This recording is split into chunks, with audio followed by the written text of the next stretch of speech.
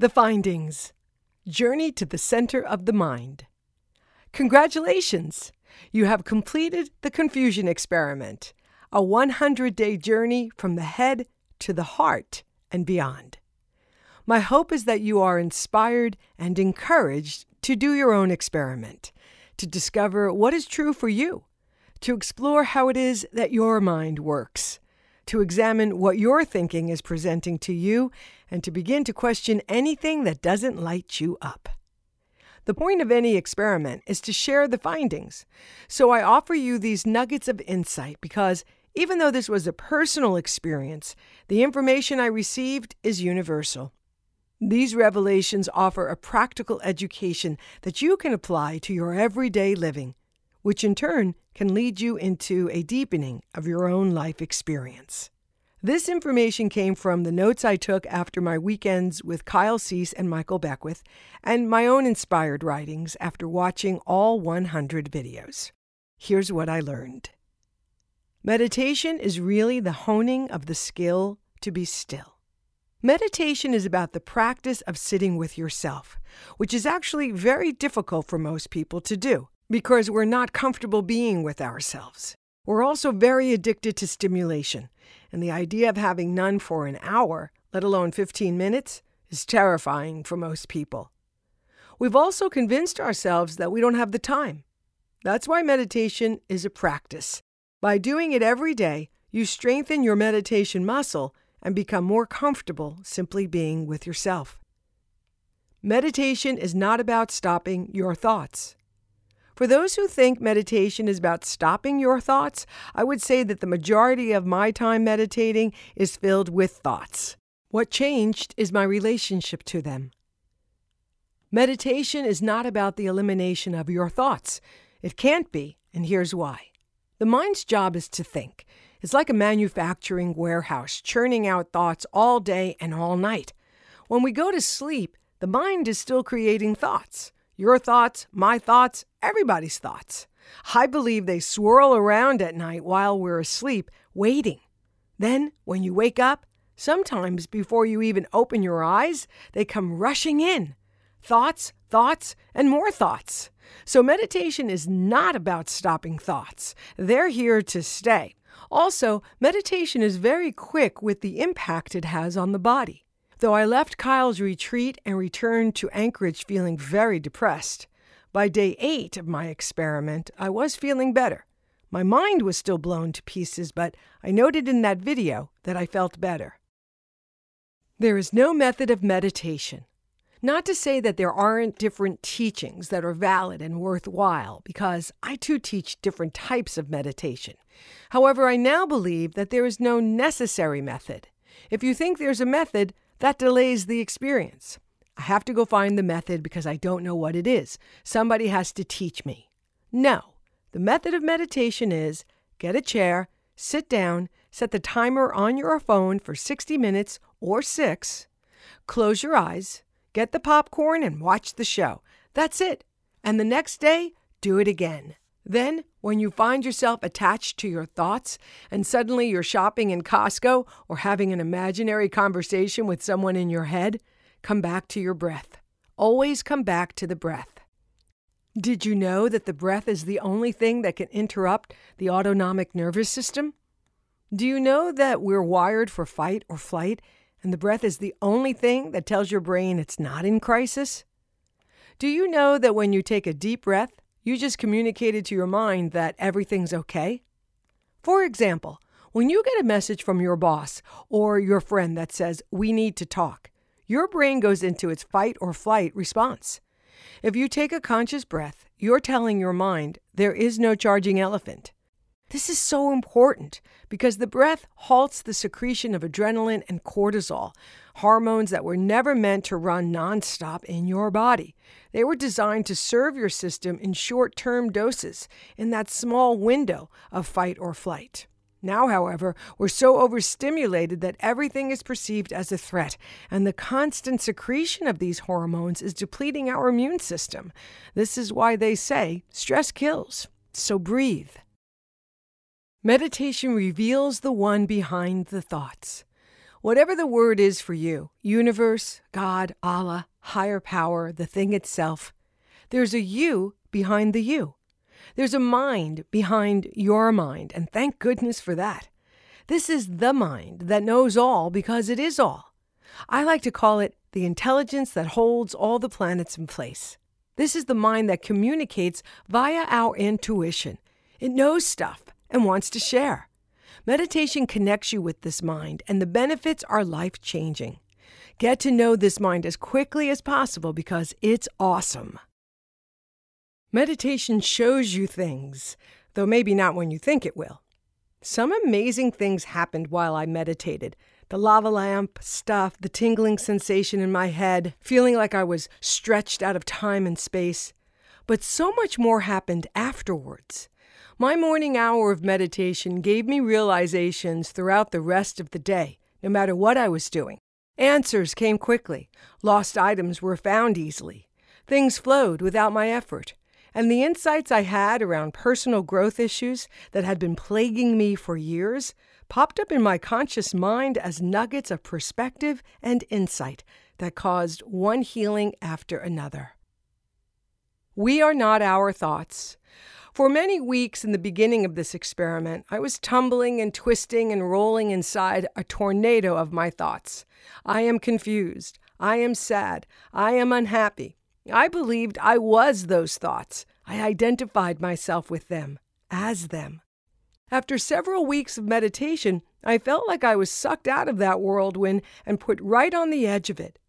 I still feel the pull into this crazy vortex of thoughts, but I started to question, wait a minute, am I confused? Am I confusion? Then, after a while, I moved far enough away from the chaos that I was able to observe my thoughts. It was similar to sitting in a movie theater. What a shit show. No wonder I've been confused and depressed. Look at this thing. It's crazy. It's insanity. And I love it because it's mine. That's when I realized that I am not my thoughts. I am something else. Over time, I found myself sitting with the me behind the me, the divine one, seeing things from its perspective. That's when I realized this is the intelligence that breathes me, that beats my heart, and it has nothing to do with the mind that wants to see how many people liked my post on Facebook. It's important to learn how to look at things because the mind loves to present life to us through its own filters, and those filters are usually distorted. Meditation allowed me to distance myself far enough away from my thinking that I finally understood that there may be confusion, but I am not confused. Truly a transformational moment. The mind needs to know.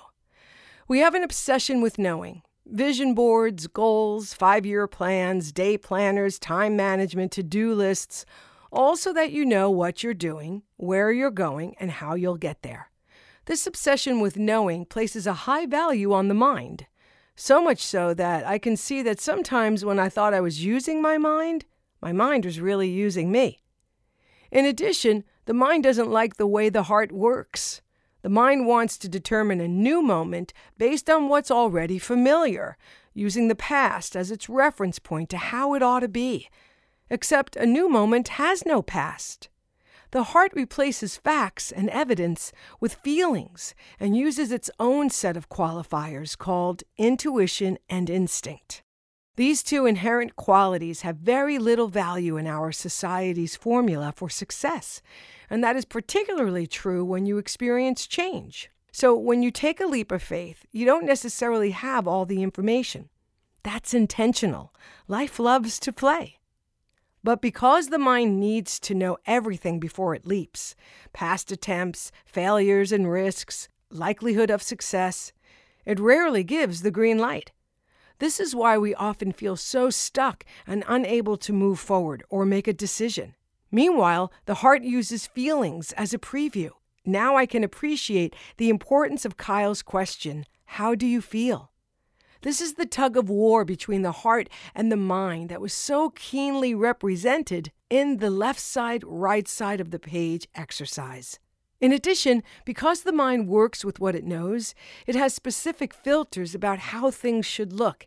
And if it doesn't look that way, then it must mean nothing is happening. I suffered from this time and time again and was able to see that it was a cause of not just stress, but depression, as I got stuck in the belief that nothing was happening, while so much was. Another major breakthrough. The mind can take neutral data and create a conclusion that isn't true. This is why it's critical to challenge what your mind presents to you. In doing that myself, I realized I was trying to build my future from my past. The heart is more like a GPS. A GPS doesn't give you every direction all at once before you leave the driveway. You'd never get anywhere. Once you identify where it is you want to go, the GPS figures out the how and tells you one direction at a time, and you trust it to get you where you've told it you want to go. That's exactly how the heart works. The instructions from the heart come after you leap, through instinct and intuition, the GPS of the heart. If your heart is telling you to do something, believe that it's important and knows the way. The heart goes by feelings. I'll give you an example. I have really strong instincts. I'm sure you do too. Throughout my spiritual journey, using my practices and tools, my intuition has gotten sharper. So when I left Alaska in 2013 and left my home, my career, and my life behind, I knew I was ready for something else, something more, something that would take all the different aspects of who I was and bring them together, unified. I didn't know what it was I was ready for, but I had a feeling it would find me and I would recognize it. I trusted my instinct enough to take the leap of faith. As I traveled into new territory, I can see now that when my instinct kicked in, my mind jumped in right after it and shouted, "Wait, you can't do that. That can't be right. We've never done this before. I can't look to the past and see how this has happened or worked out. We don't have a reference point. You can't possibly know. We should find someone who does." That well-presented, unexamined argument created doubt. That doubt caused me to not trust my instinct, and that caused separation to my own knowing self, as I believed the outer world knew more than my inner world. So I went outside of myself for the tiniest things, like picking a logo for my website. My first choice was a blue lotus, but what do I know about a good logo for a website? I better find the people who do know. I asked all my friends and business colleagues for their feedback. Of course, everyone had a different opinion. Now I have way too much information. I'm overwhelmed, confused, and paralyzed. I don't know which way to go. Meanwhile, weeks have gone by until finally I say to myself, pick the blue one. In the end, I came back to the first logo that I loved because of how it made me feel. But the distance that was driven between me and my knowing self was miles wide, and the time spent second-guessing myself caused incredible stress. So did my need for perfectionism. The moral of this story is I knew what was right for me from the beginning because of how I felt when I saw it. My heart loved that blue logo. The mind can only work with what it knows. The heart works with what it feels. The mind has taken us collectively as far as we can go. Do you know what I'm saying? We're seeing it in our everyday living. The mind has run its course as the tool for our evolution. It's not the mind that's going to take us to the next place. It's the heart. That's why I'm so excited that you're here and you're reading this. This is about you making the choice to open your heart a little bit more today, tonight, and tomorrow. It's about listening to your heart, getting familiar with its language, and trusting its guidance. Here's why that's important. We effectively cut the heart out of the equation, as well as the value that instinct and intuition bring in balancing how we know. Instead, our model of success is what you know and who you know. Knowing, that's success, and knowing leads to clarity, another seemingly important piece to happiness. You already know how I feel about clarity. No wonder I felt like I was a failure in these last 3 years. I can see this so clearly now. I thought I didn't know, but really, I didn't know that I knew. Now, I know that I know. That doesn't mean that I'm not going to take a course and learn something from someone else. However, my new method is to first turn within and ask. That process acknowledges that there is something beyond my own thinking mind that knows, and I can communicate with it, and it with me. We are the guru we've been looking for. We're trained to look outside of ourselves. We actually believe that people and things are our source. We've come to believe that it's someone else's job to satisfy our needs, and that always leads to disappointment because it's built on a false premise that your source is external. For too long, we've believed that the outer world creates the inner world, so we need people to be a certain way and say certain things to make us feel certain ways. I have actually believed that people make me feel different emotions, and if only they would say something else, or if only they had done something else, then I would feel differently.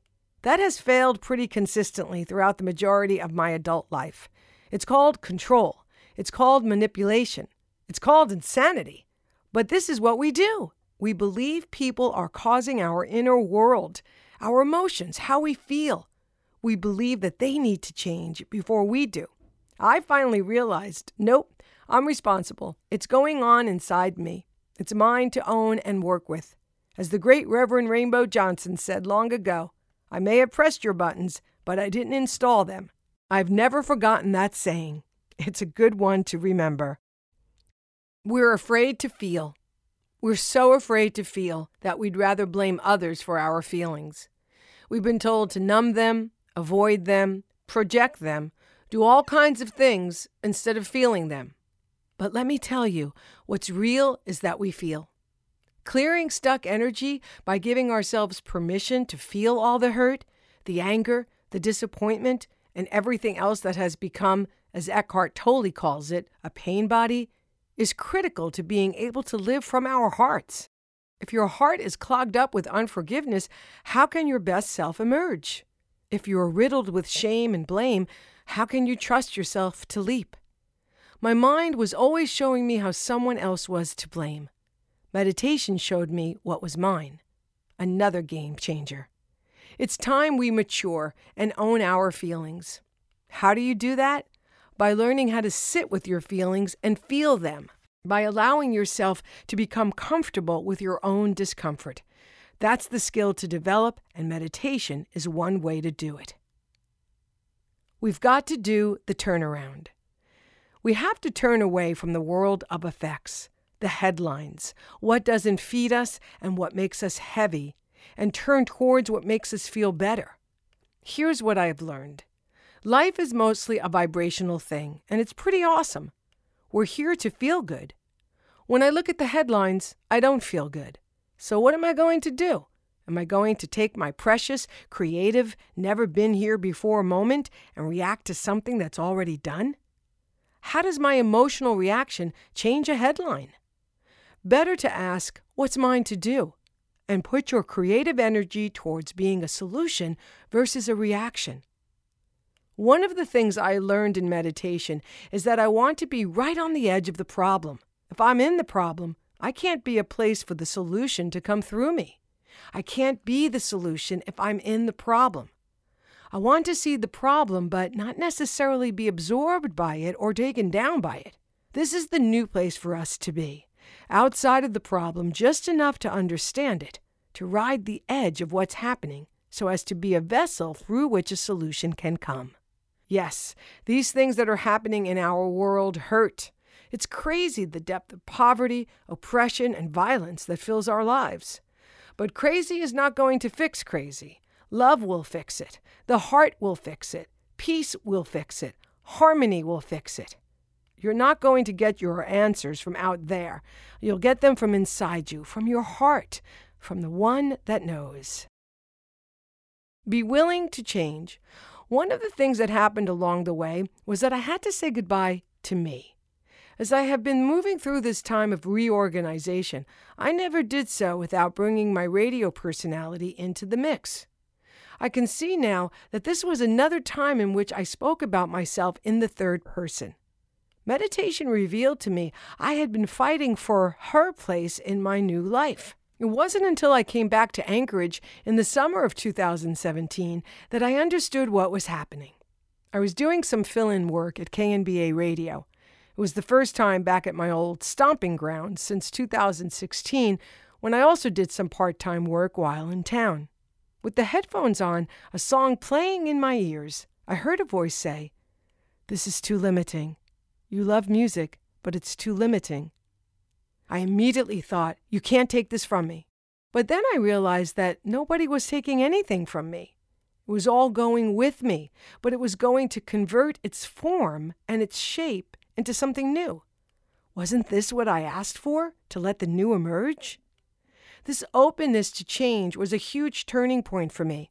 I had been trying all this time to force who I'd been in radio, this great rock and roll DJ, into a new idea that was not yet fully formed.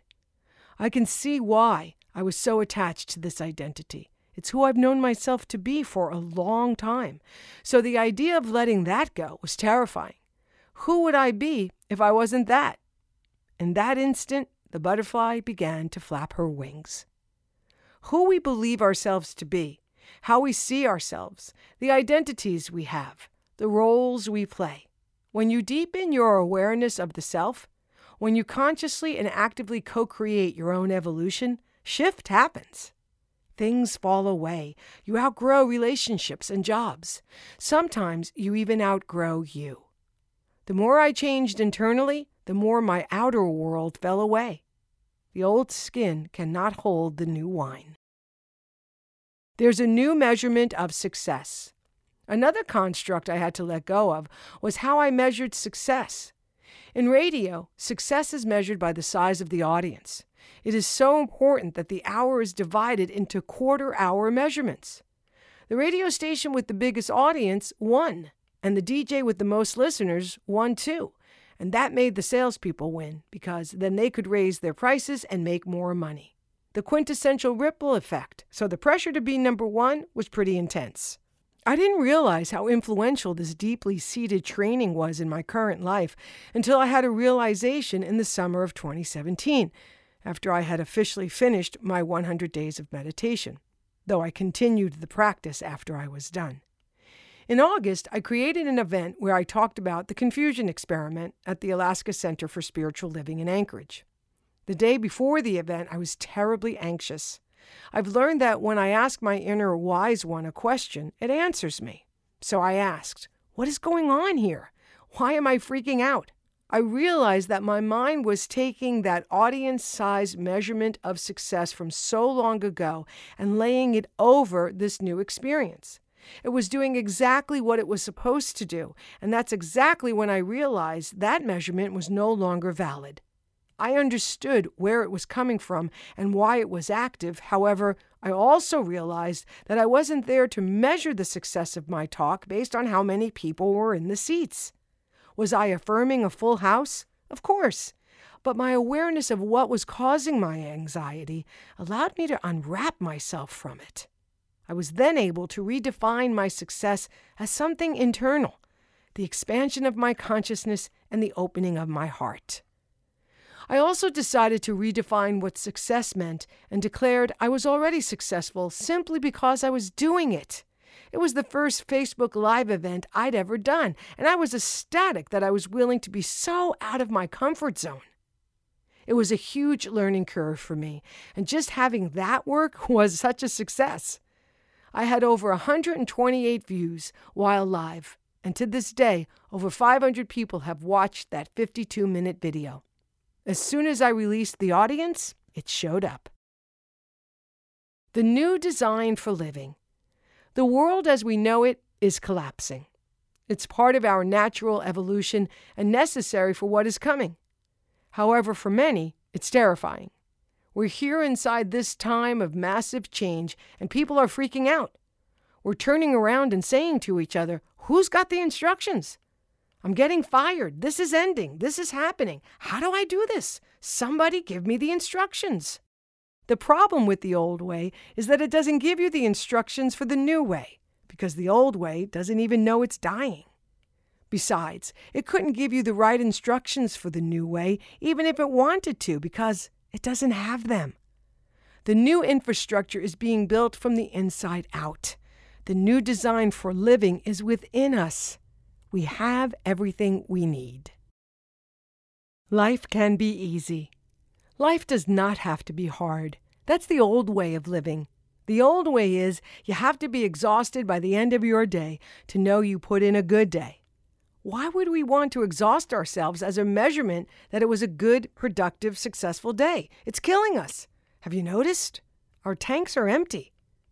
With this new way emerging through us and as us, we can find ourselves standing on a solid foundation as change brings the walls tumbling down. That's the conscious evolutionary moment before us, to realize that the only real world is the one within, and it wants out. This world can never be touched, affected, changed, or diminished by the external world of effects. Meditation takes you to that place and helps you realize through personal experience that 99% of what is real is unseen, including ourselves. Epilogue. When I did the submission video for Kyle, I made 2 life-changing statements. 1, I want to live from my heart all the time. And 2, I want to release the gifts and talents that lay dormant within me. I unleashed those 2 commands to the universe, unaware of how they would manifest and what I would have to let go of to get exactly what I wanted. Turns out I had to go through the deconstruction of my mind so I could live fully from my heart, and meditation was the way. I didn't understand that until many weeks into the experiment, but once I did, it was an intense realization. As far as unborn gifts and talents, I'd say author is a good start. This experiment showed me that to truly be alive meant that I had to surrender everything I had been taught about living. And that's a huge request. On top of that, I had to go deep inside of myself and release the part of me that identified with that formula for living. Also a huge request. My transformation asked me to unlearn the value of knowledge and relearn the value of feelings. It also asked that I let go of the me that had gotten me this far so I could meet the me that was taking me forward. I had to die to myself like the caterpillar so that the butterfly could be born. I had to amputate myself from comfortable habits, ways of being, patterns of behavior, to stretch into the sometimes painful discomfort of change. I had to journey to the center of my mind to find the key that unlocked the treasures of my heart. My 100-day meditation experiment has gone on to become a way of life. The opportunities to put my awareness into practice continue, and so do the chances to love, trust, and care for myself as I navigate through my life and all that it is, which sometimes includes a lot of challenges. This leads me to the last finding of my experiment. Enlightenment isn't about the shit not hitting the fan. You just clean it up faster. As I thought about how to end this book, I realized you can't end something that has no ending. And so, though this book is ending, the experiment continues because it's really good to be awake. Awake is where it's at. When I first began to wake up years ago, there were times I wanted to stuff myself back into the bottle of unconscious living because once you see, you can't unsee. And I wasn't ready to see all that was really true. To do so required a depth of letting go that I wasn't ready for. But I'm ready now, and I wouldn't go back for anything in the world. I'm finally home. Besides, these wings have other plans. The end.